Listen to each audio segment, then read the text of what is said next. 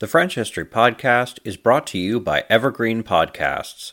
History, pop culture, news, whatever it is you're looking for, Evergreen has the best of it. Today's episode is an interview with Dr. Bonnie Effros. Effros received her PhD from the University of California, Los Angeles. She is currently a professor at the University of British Columbia. She has published multiple books on Merovingian archaeology. Her most recent work takes her closer to the modern age and is the subject of our discussion. Her book, Incidental Archaeologists, French Officers, and the Rediscovery of Roman North Africa, 1830 to 1870, is the winner of the French Colonial Historical Society's 2019 Alf Andrew Hegoy Book Prize, recognizing the best book dealing with the French colonial experience since 1815. The book covers French interactions with Roman ruins in the newly conquered territory of Algeria. The work is a brilliant and complex examination of ancient artifacts, French imperialism, and indigenous lives.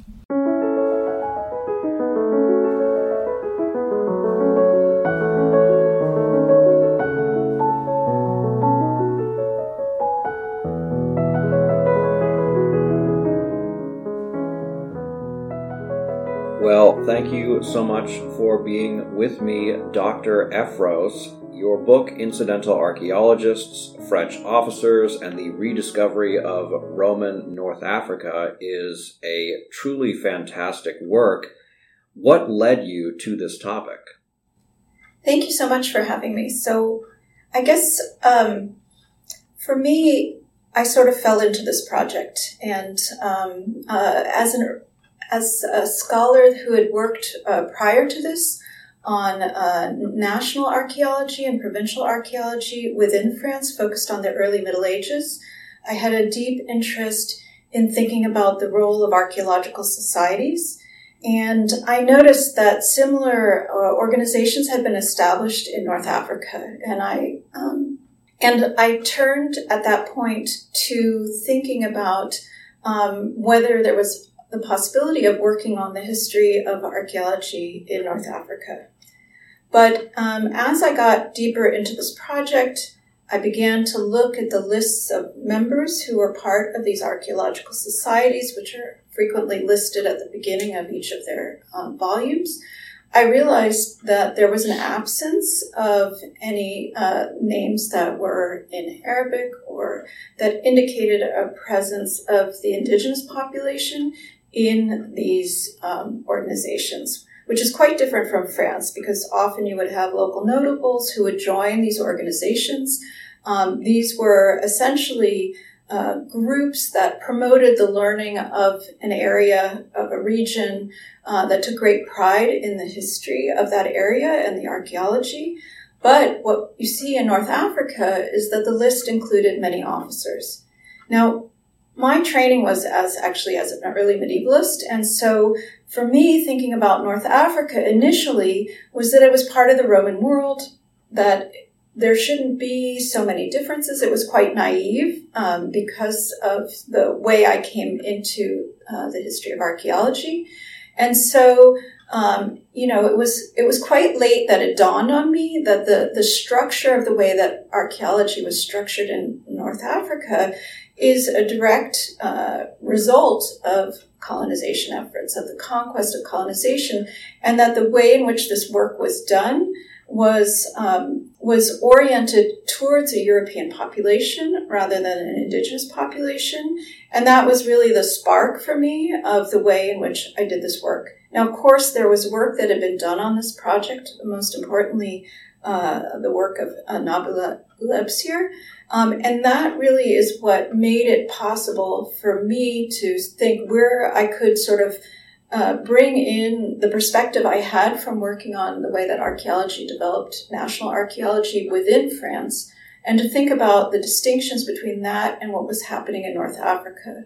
But truly then, the work became about the conquest. And so I really wanted to focus on the period that most most of the history is focused on the period after the 1870s and especially after the 1880s, when the French sort of set up formal institutions in North Africa to address the question of archaeology.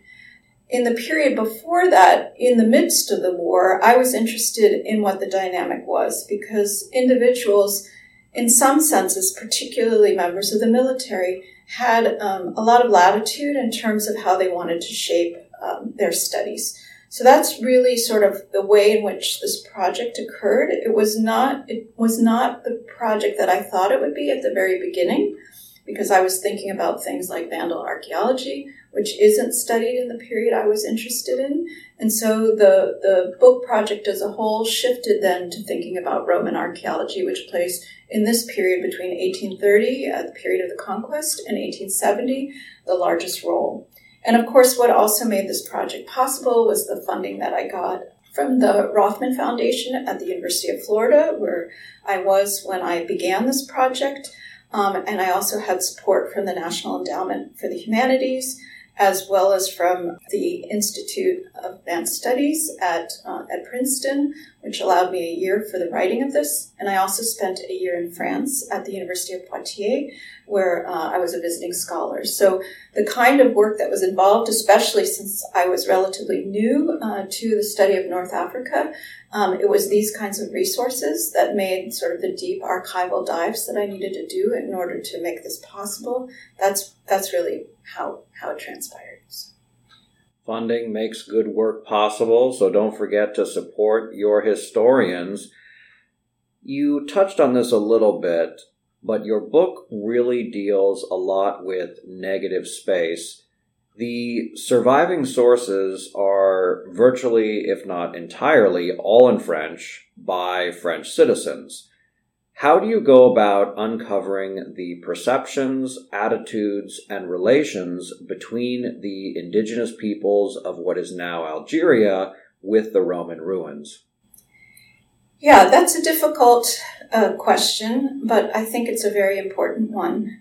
I think that in the history of archaeology, when you think about the grand narratives, the great discoveries that were made largely in the narratives that are told, it's by sort of European intrepid explorers.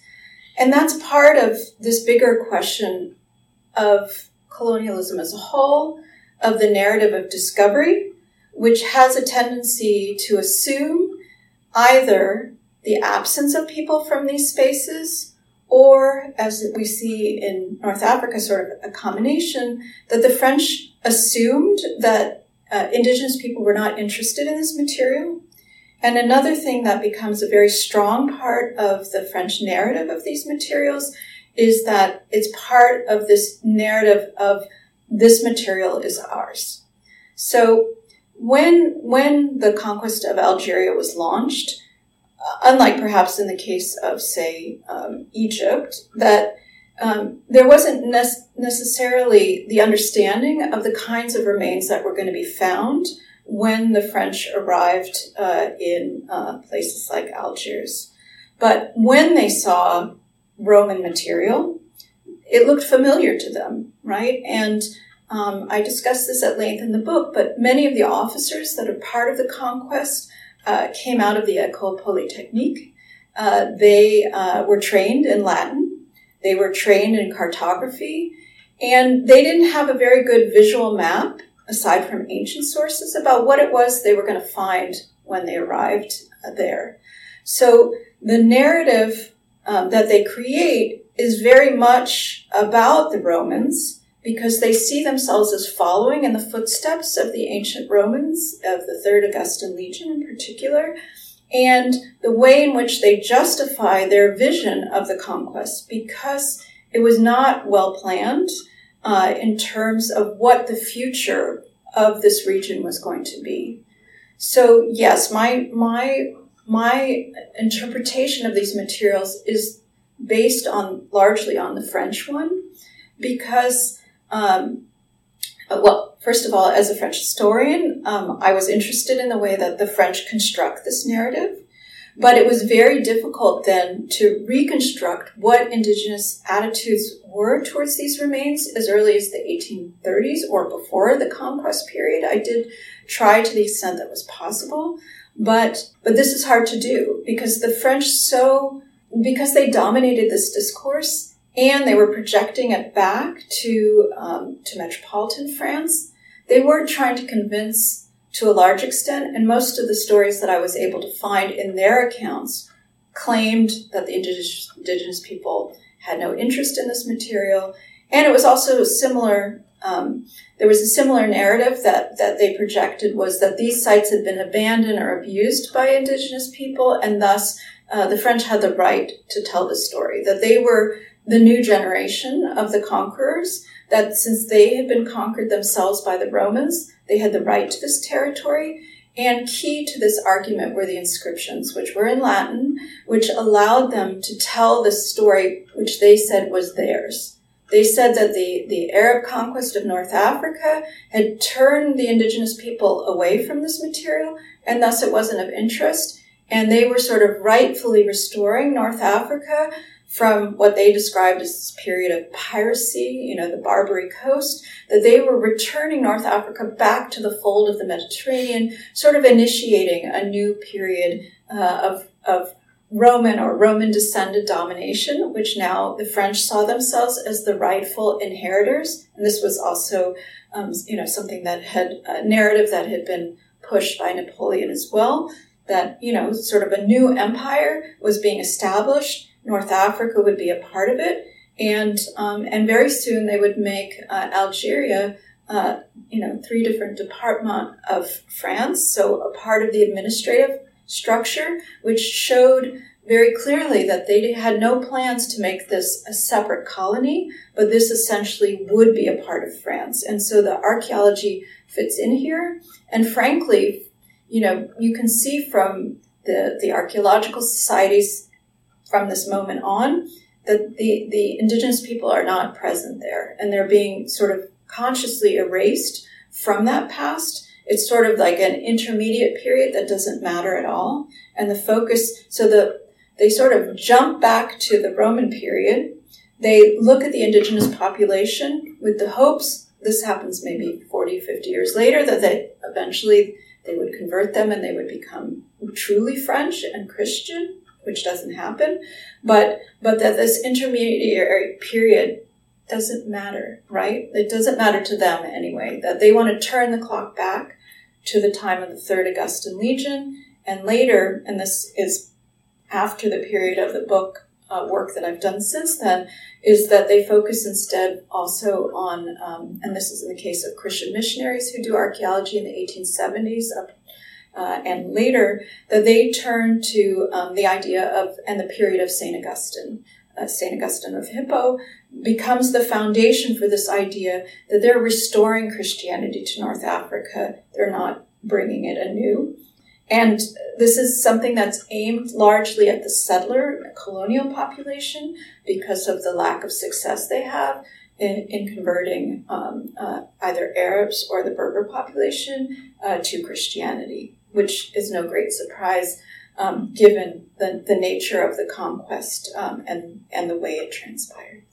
What is remarkable about the excavations in Algeria is how unprofessional they were in the 1830s and decades later. You even make the point that during his Egyptian campaign 30 years earlier, Napoleon Bonaparte had a more professional corps of researchers. Why were French forces in Algeria so initially inept when dealing with historic artifacts?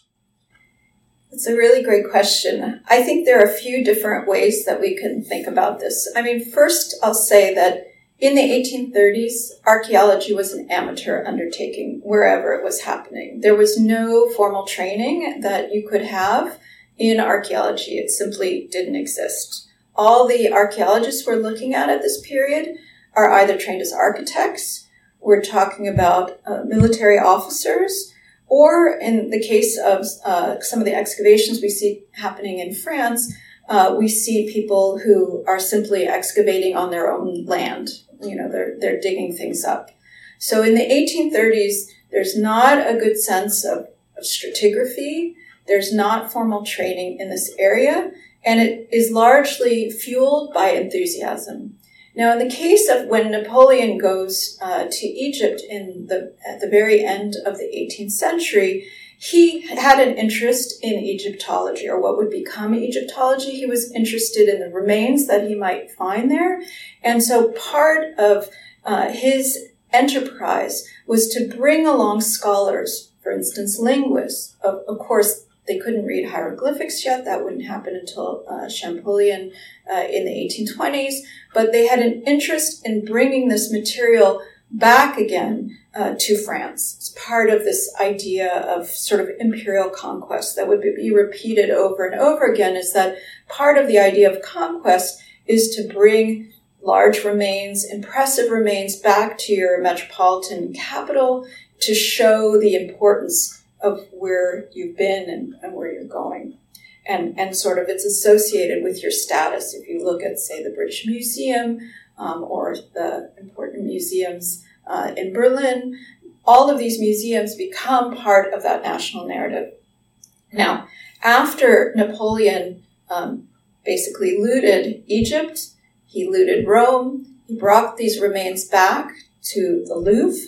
These would be put on display as part of sort of a sign of his achievements and that of his regime.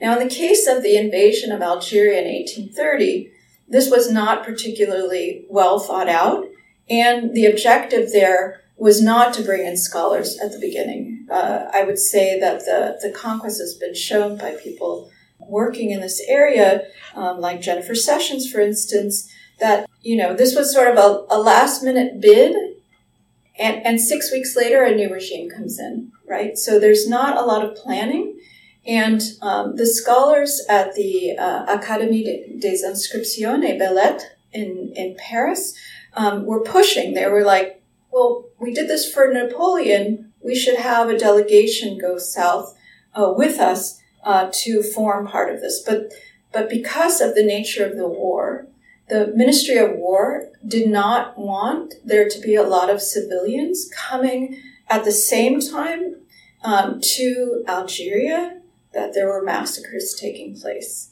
It's not until 1839 that they received permission to have a delegation that includes scholars to go down to engage in this work. So it takes some time for this to happen, and by the time they arrive, a lot of material has already been destroyed. And they're only allowed to stay a very short time because of the beginning of Bougeaud's campaign in the Sahara, which also was something that the Ministry of War and the Governor General of Algeria did not want to get back to metropolitan France because of the concern that there might be opposition in France if they actually knew what was going on in North Africa at this time. The civilian population in this period is relatively small, and there were limits put on even when this group does manage to go down, but they're abruptly withdrawn again in the early 1840s, so they don't have time to do there's nothing similar to the Description de l'Égypte, which is produced after Napoleon's conquest of Egypt. Even when the French don't have access to Egypt any longer, they're still producing more material that came out of those initial steps. The other thing I should mention too, though, is that what worked in favor of doing archaeology in this region is that officers did have access to their soldiers, who could do a lot of the heavy lifting that was necessary to undertake archaeology in this region. But always competing with those archaeological interests, which were largely driven by individual interest of officers who wanted to explore this further, was the insistence that a lot of resources go towards the war and not be distracted by this archaeological question. And because these archaeological materials further the war effort, they could be used, inscriptions, large blocks of stone could be used to build buildings, they could be used to pave roads. And so at the same time there's this interest, there's also the competing interest of the way in which archaeological material might serve military purposes as opposed to scholarly ones, and it was the military ones that usually won out. The other thing I'll mention, of course, is that it was much easier to ship antiquities out of Egypt because of the Nile than it was to move materials out of Algeria, especially as the war effort moved past the coastal cities and moved inland, right? Because you're talking about moving heavy stone objects. You don't have well-paved roads. These are very, very heavy. So in the 1830s, there were some ideas about, for instance, bringing triumphal arches back to France, but ultimately most of these were abandoned. And the material that does ultimately make it to France, there's not a huge amount of material that comes back, the way, say, compared to the Egyptian material, which a lot of it gets diverted to England because the defeat of the French Navy. But it's much harder to bring the material back. And if you go to places like the Louvre, where some of this material is present, you can see some of these pieces are heavily damaged. And I think it's because of the way in which it was transported.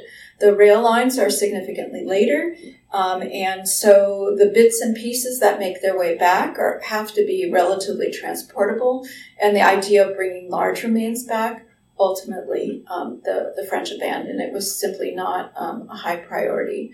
It's not until the period of Napoleon III under the Second Empire, who, of course, Napoleon III was much more interested in Roman remains because of his own excavations within France. But he's not willing to invest a huge amount of money into the archaeological efforts. So these remain sort of more ad hoc. And ultimately what the French do is build museums within Algeria, which are directed not at the indigenous population, but at the colonial population to teach them the same narrative that I was describing before. We're the descendants of the Romans. We have the right to be here. To give the new colonists coming from, not just from France, but various parts of the Mediterranean. There are a lot of Italian and Sicilian immigrants in this period into Algeria. But it's to sort of acculturate them, to make them understand that North Africa is a part of this same inheritance and that they have the right to be there. A major theme of the book is violence, particularly by French forces against the indigenous populations. You've mentioned quite a bit of this, but especially focusing on perhaps the indigenous people. Can you explain how violence impacted archaeological work and historical writing? Yeah, this was a very difficult, I have to say, in working on this project, it was really an eye-opener. I had worked on issues related to violence in the early medieval period earlier in my career, but that seemed at a much greater remove than dealing with what I was reading in the archives. It was very, very difficult. And also, it was difficult for me to find a balance in the book, and this was something I was constantly weighing to make sure that I was not prioritizing the question of the remains over the fate of the indigenous people whose land was appropriated, whose livestock was taken, whose store houses of grain and things were burnt, particularly the use by the French of what's known as the razzia. These were sort of punitive measures that were taken against these populations. The description of the murder of civilians, very, very moving and very difficult to read. I did a lot of work in the military archives in France, in Vincennes, where I would read the journals, the sort of expedition journals that were written by the same officers who were taking notes about the archaeological materials that they were seeing. And it was difficult for me to imagine how you could engage in a razzia and then a day later turn around and start digging things. For me, it was sort of incomprehensible, but at the same time, there are plenty of modern parallels that we read about in the news. that could be likened to the way in which this kind of violence was applied and then erased. You see, by focusing on the early period, these officers, in a way, were able to sort of justify, I think, what they were doing during the daytime. Sort of their daytime versus their daytime job as officers, in which they were murdering people, versus, the collection of materials that sort of furthered what it was they were interested in and that created the ideological framework for the conquest. Now, this framework wasn't there in the beginning. What I noticed was it becomes more firmly cemented as time goes on. So one of the individuals I spent a lot of time working on was a man named the Colonel Carbucha, who was in charge of troops from the Foreign Legion, who was based in a military camp called Batna, which is very close to the archaeological site of Lambesis, where he went on a regular basis to excavate. He actually got himself into some trouble for diverting military resources into his archaeological efforts. The military authorities were not very happy he was doing that. But what's quite interesting is that, or fascinating, I guess you could say, or horrifying, was that, at one point he was so angered that some local youths had defaced one of the inscriptions that he had collected, that he actually said, if you don't turn over those young people to us, we're just going to destroy your village, right? So there are intersections, examples like that, where you see the violence intersect with the archaeology itself. But in many cases, it's sort of strange. It's impossible for me to comprehend the way in which these things are compartmentalized. In other words, the two things that they could write letters back about their finds and draw beautiful images of the remains of their finding, and yet from their journals having to do with the expeditions that they had just unleashed unbelievable violence on the people they encountered. I think that the way they do it is that they separate it. They say these were the Romans, and these people who are here, they would claim, these are invaders, these are Arab invaders. So we separate the two of them. And there's some exceptions in places like Lambesis where they think they can see some of the indigenous people may be descendants of the Romans. These are all kinds of claims that they make. But in reality, the archaeology is fueling their effort. That's paying their paycheck. Many of the officers who engaged in archaeology in North Africa would never do archaeology again. They did so situationally. They had the resources to do it. It was something that passed the time. Maybe it distracted them from the kind of killing that they were doing, because few of them, not very many, expressed their distress about attacking civilians and killing young children, but not many of them. So I think that the archaeology becomes increasingly important sort of psychologically, because it sort of gives justification for something maybe that seems rather pointless, because what they're encountering is not ancient Rome, right? Like they're encountering an area that the French decided relatively late in this process that they wanted to continue to inhabit, and then later on engage in all kinds of experiments for what might be grown in North Africa. What could Algeria provide to France? And it becomes a question of resource extraction. Today's episode is brought to you by Factor. Factor provides fresh, never frozen, chef-crafted meals that are ready to eat in just 2 minutes. Factor includes a variety of plans, including Calorie Smart, Protein Plus, and Keto, among others.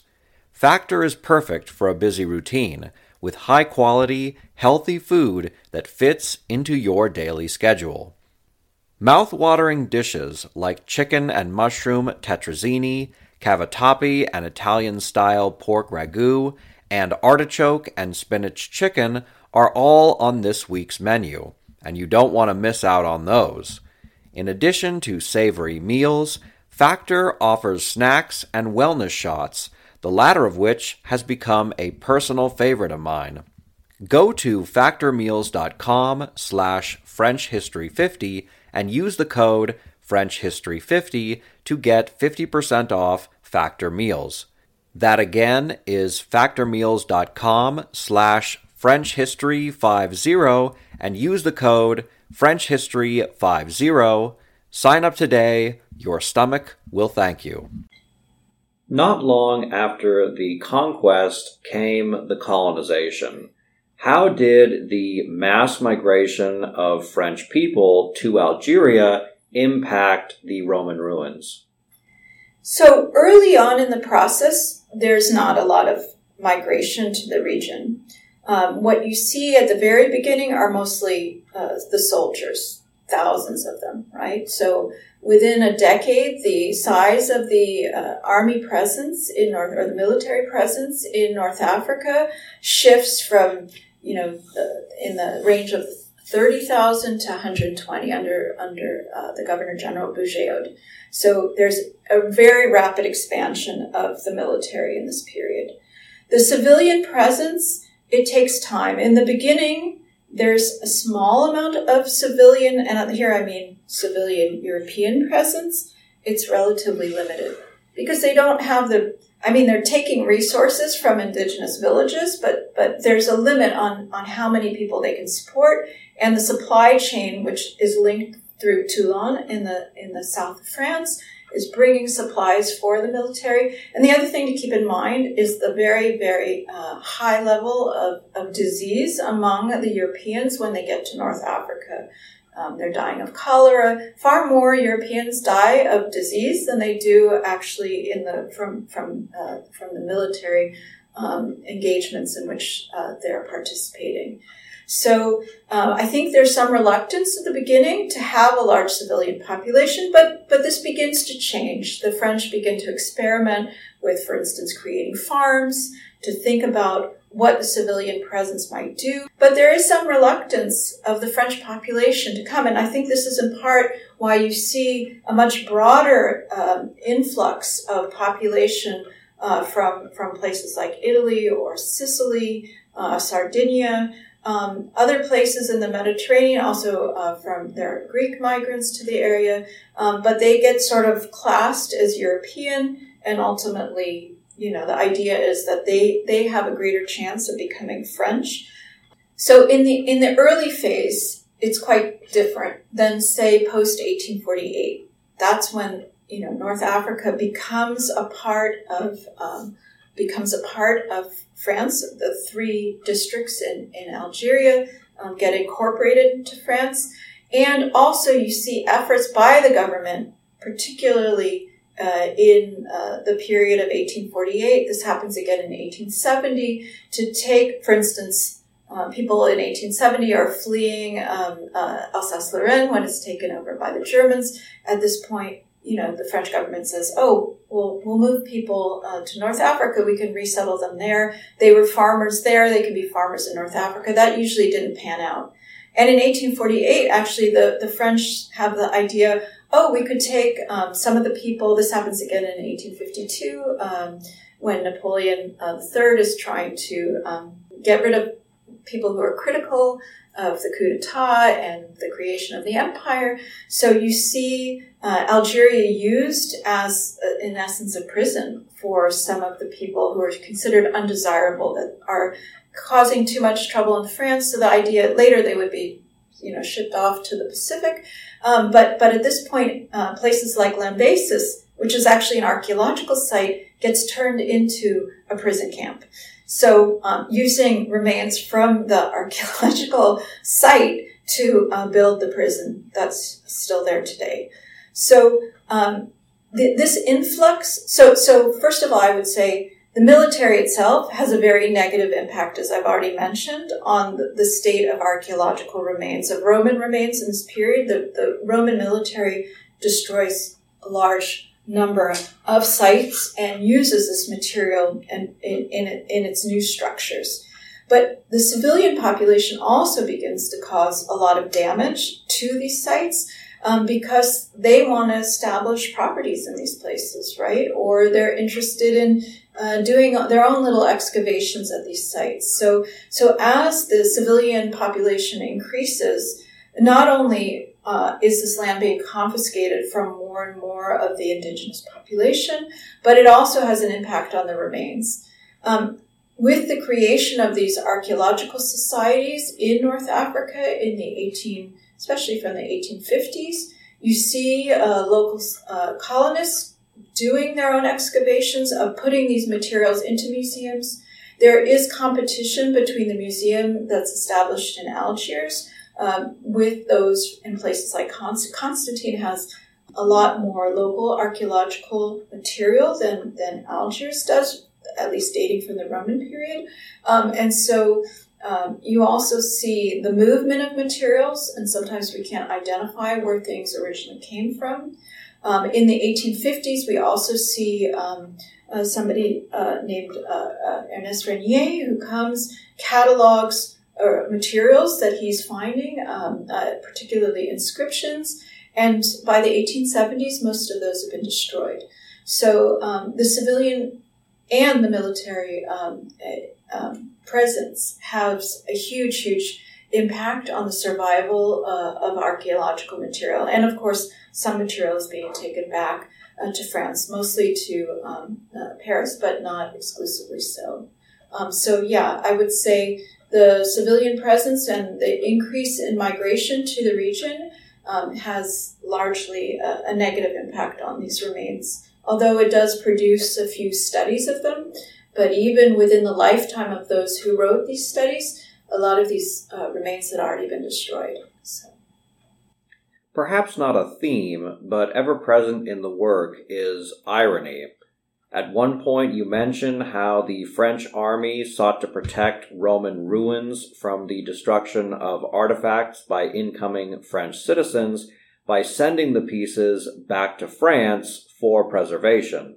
In another instance, you note how French officers simultaneously claimed that indigenous peoples were ignorant of Roman ruins and their significance, yet they often relied on indigenous peoples for information on the ruins. Finally, the French nation increasingly sought to civilize Algeria by making it more French, to the point that Algeria even became a part of France proper, not a colony. Simultaneously, French officials deported failed revolutionaries to Algeria because it was so far removed from France. Did colonizing policymakers ever recognize these contradictions, and how did they deal with them? Yeah, that's an interesting question, and a very big one. It's hard to think about how to address this question. I think, in part, what you see happening is the logic of colonization, that anything goes if you can convince enough people of that narrative. So let me think about a way in which I can explain that a little bit better. But as I mentioned before, the French are largely writing to other French. During the period described in my book, I really the French really try to prevent people of competing countries, particularly the English, and later in the 1870s, the German, from coming into Algeria and seeing what they've done. So that's one of the few places in which you can see this narrative disrupted. So one of the things that I found, which was quite interesting, is that at a certain point, the French aren't only interested in Roman remains, but they also begin to talk about prehistoric remains, standing stones. So in those cases, and this is in the late 1850s or so, there are some French scholars who even begin to claim that these standing stones were built by the Celts, right? Like that these are Gallic standing stones. And this also shows that not only was it because of the Romans, but because the ancient Gauls must have been in North Africa as well, which is kind of preposterous. Now, in the case of these arguments, the field of prehistory in this period is also sort of just beginning, And I mean, the French become a laughingstock for making that, or at least the scholars who made that argument become a laughingstock, because they're saying, well, they're standing stones in Sweden. Are you going to claim Sweden as being founded by the Gauls as well? So when there was an international audience, it became much more difficult to press the kinds of claims that the French were quite willing to do for the Roman period, which they were basically making the case to other French. This, though, becomes disrupted in the 1870s. So there was a very large project called the CIL, which was a project that was initiated from Berlin that was about the cataloging of Roman inscriptions. And, of course, at the period in which this was undertaken in the late 1860s and then in the early 1870s, things changed quite radically because of the Franco-Prussian War. Whereas in the beginning, scholars like Renier, who had studied the inscriptions back in the 1850s, was willing to collaborate with Berlin. After 1870, this goodwill obviously disappeared. And the Germans wanted to send their own representative to North Africa to study these remains. And in fact, they succeeded in doing so only after some pressing, because the French were quite territorial and protective of this territory being theirs and not allowing German scholars to so-called colonize an area which they saw as belonging to them. And so, because the Germans were very, very critical of what the French had done, and the level of destruction seen in Algeria couldn't really be paralleled with other areas in which these kinds of excavations had been undertaken, because the war was so violent and the destruction so massive that there was great embarrassment. Like, the French didn't want it to be exposed. The fact that of all these inscriptions that Renier cataloged, thousands of them with the help of some of the officers, that most of them were gone. They didn't exist anymore. They were dependent on his notes to understand what had been there and what was there no longer at places, for instance, like Lambasis, and later, for instance, at Timgad. So I think that's part of what enabled the contradiction, was by limiting the news that went from Algeria back, especially in the period of the 1830s and 1840s, that the Ministry of War was able to sort of keep a handle on those contradictions, and they were able to dictate the terms. The indigenous population was really not in a position to challenge, and I think maybe the monuments were the least of their worries, right? It was about survival, and so the French could keep these inherent contradictions and also to change the narrative when it became productive to do so. And this is what I've seen, especially since completing the book, was that in the 1880s, that the narrative, for instance, many of the archaeologists in that period are missionaries. And so they changed the narrative. So for them, far more important than the Third Augustan Legion was the period of St. Augustine. And for them, it was a story of Christianity rather than a story of imperial conquest. So they could dictate the terms, and these changed over time, and this becomes really important in understanding these contradictions, I think, because it was very malleable, but only certain parties had the right to change that narrative.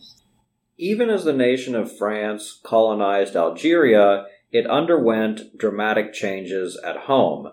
In 1830, during the initial invasion, France's Bourbon monarchy fell and was replaced with the July monarchy that same year. In 1848, Louis Philippe's regime ended and the Second Republic came to power. Within 4 years, the Second Empire was established. How did upheaval in France impact Algerian colonization and the archaeological works? So I think it's helpful to keep in mind that the policies related to the conquest and also what was happening on the ground in Algeria was never monolithic. What I observed in the archives was there were different levels on which decisions were being made. And very important, of course, was the monarch, but the monarch was not really in charge of what was happening. Far more important was what was happening in the Ministry of War and who was in charge of that effort, and particularly in Algeria, who was the Governor General, who was making decisions that occurred there. And then even below that was what decisions individual officers were making about how to spend their time and how they were going to allot their resources. So what you see happening is often the Ministry of War, there's tension with the Ministry of War and the Governor General. There's also tension between the Ministry of War and the Ministry of Public Instruction, and also what's happening with the Académie des Inscriptions et Belles-Lettres. There's tension there as well. So what often happens on the ground is quite different from what they're imagining in metropolitan France, and often what the Governor General wants to happen. So in the 1840s, for instance, Bougeaud is furious that archaeological undertakings are happening on his watch because he wants his resources in the Sahara. This is a distraction. The Ministry of War is kind of contending with, the Ministry of Public Instruction, the Ministry of the Interior, who may be more interested in the fate of the archaeological artifacts than he is. So as we see these regime changes, it does have an impact on the kind of resources that go into Algeria and the way this is envisioned. But especially in the 1830s, 1840s, I would say that it's the Governor General, it's the Armée d'Afrique, as the French army was known in this period, that dictate a lot of the terms that are happening back to what's happening, in part by subterfuge, by not sort of explaining exactly what's happening on the ground. We can see this, for instance, with the massacres that happen at Dara. It takes some time for this information to be relayed back to metropolitan France, and they certainly don't want politicians to know what's happening on the ground, because if public opinion turns against this, the same kinds of resources that are going into North Africa might not make it there. So you do see under Napoleon III greater interest in what's happening in terms of archaeology, putting more resources into this material.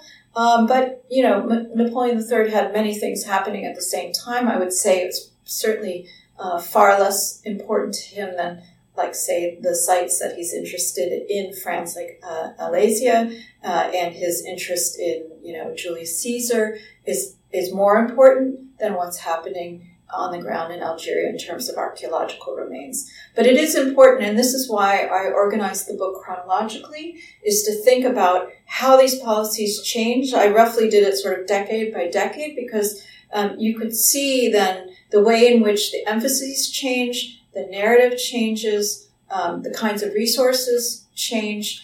Key to this is the creation of archaeological societies and museums in the 1850s. Then you begin also then to have the colonial settlers have an opinion about this. So I would say that the changes that happen in France do have an impact, but it's somewhat removed from what increasingly is happening on the ground and the way in which these remains are being treated. What were the long-lasting impacts of French archaeological works in colonial Algeria, and how have those impacted the two countries today? This is a very difficult question, and I'm not, a specialist necessarily in modern relations between France and Algeria. But what I can tell you is that especially after the Algerian Revolution, that there was, in essence, the structures that were supporting Roman archaeology were linked to metropolitan France. So from the 1960s, they are tainted and they're associated with colonial presence and colonial narratives and colonial violence. So the problem being is in Algeria, what then do you do with those remains today, right? So some of them were exported to metropolitan France, but not a large number. So I'm not aware, and I could be wrong, about negotiations for repatriation of these antiquities to Algeria. I think that's of less interest than what happens to those remains in Algeria today. The difficulty is that the French were so successful in convincing people that these were French remains that following the revolution, people still look at these things. The Roman material is being associated with French imperialism and French colonialism and a period of rapaciousness. And so there's not, if you compare, for instance, the remains in places like Tunisia, which also had French presence from the 1880s, but which had less impact and was a violent takeover, but not nearly as violent as what happened in Algeria. There seems to be a bit more receptiveness to the fate of these Roman remains, and also because in Tunisia there was also the excavation of Punic remains, which people identify, this is from the Carthaginian period, with much more closely, that they can say in a way that these are our remains. In the same way that you see in Egypt, where there is an association with the pre-Islamic past, with an identification and great pride, if we can see, the attention that the Egyptian government is giving to Egyptology, the Egyptian past, and the pride that's taken in those materials today. Algeria does not have, say, the same level of tourism that, say, you see either in Tunisia or Morocco or certainly Egypt. And there's a great deal of ambivalence towards this Roman past. And I would say with this project, I think there's a lot less knowledge among Algerians of what the French did with these remains and how important this was. This is in part why I'm so excited that the National Endowment for Humanities has sponsored, has made it possible for my book to be released in the next few months as open access, because my hope is that people in Algeria will become more familiar with this history of the use of archaeology for ideological purposes, and also perhaps be able to reclaim some of these remains as part of their heritage and not part of the heritage of France. So it's a very, there's a lot of tension in this question, and in terms of what will happen to these archaeological remains within Algeria. I think this is an ongoing question about where resources for the national patrimony of Algeria should be spent. Of course, the French didn't give a lot of attention to the structures that were built in the Arab period. And this is obviously something that is part of the Algerian patrimony as well. So, but I would say that the Roman materials are not viewed very positively. The concern is just what will happen to these Roman remains, what is happening to them right now, if they are not a priority of the Algerian government. The book is Incidental Archaeologists, French Officers, and the Rediscovery of Roman North Africa. Thank you very much for being on the show. Thank you. It was my pleasure.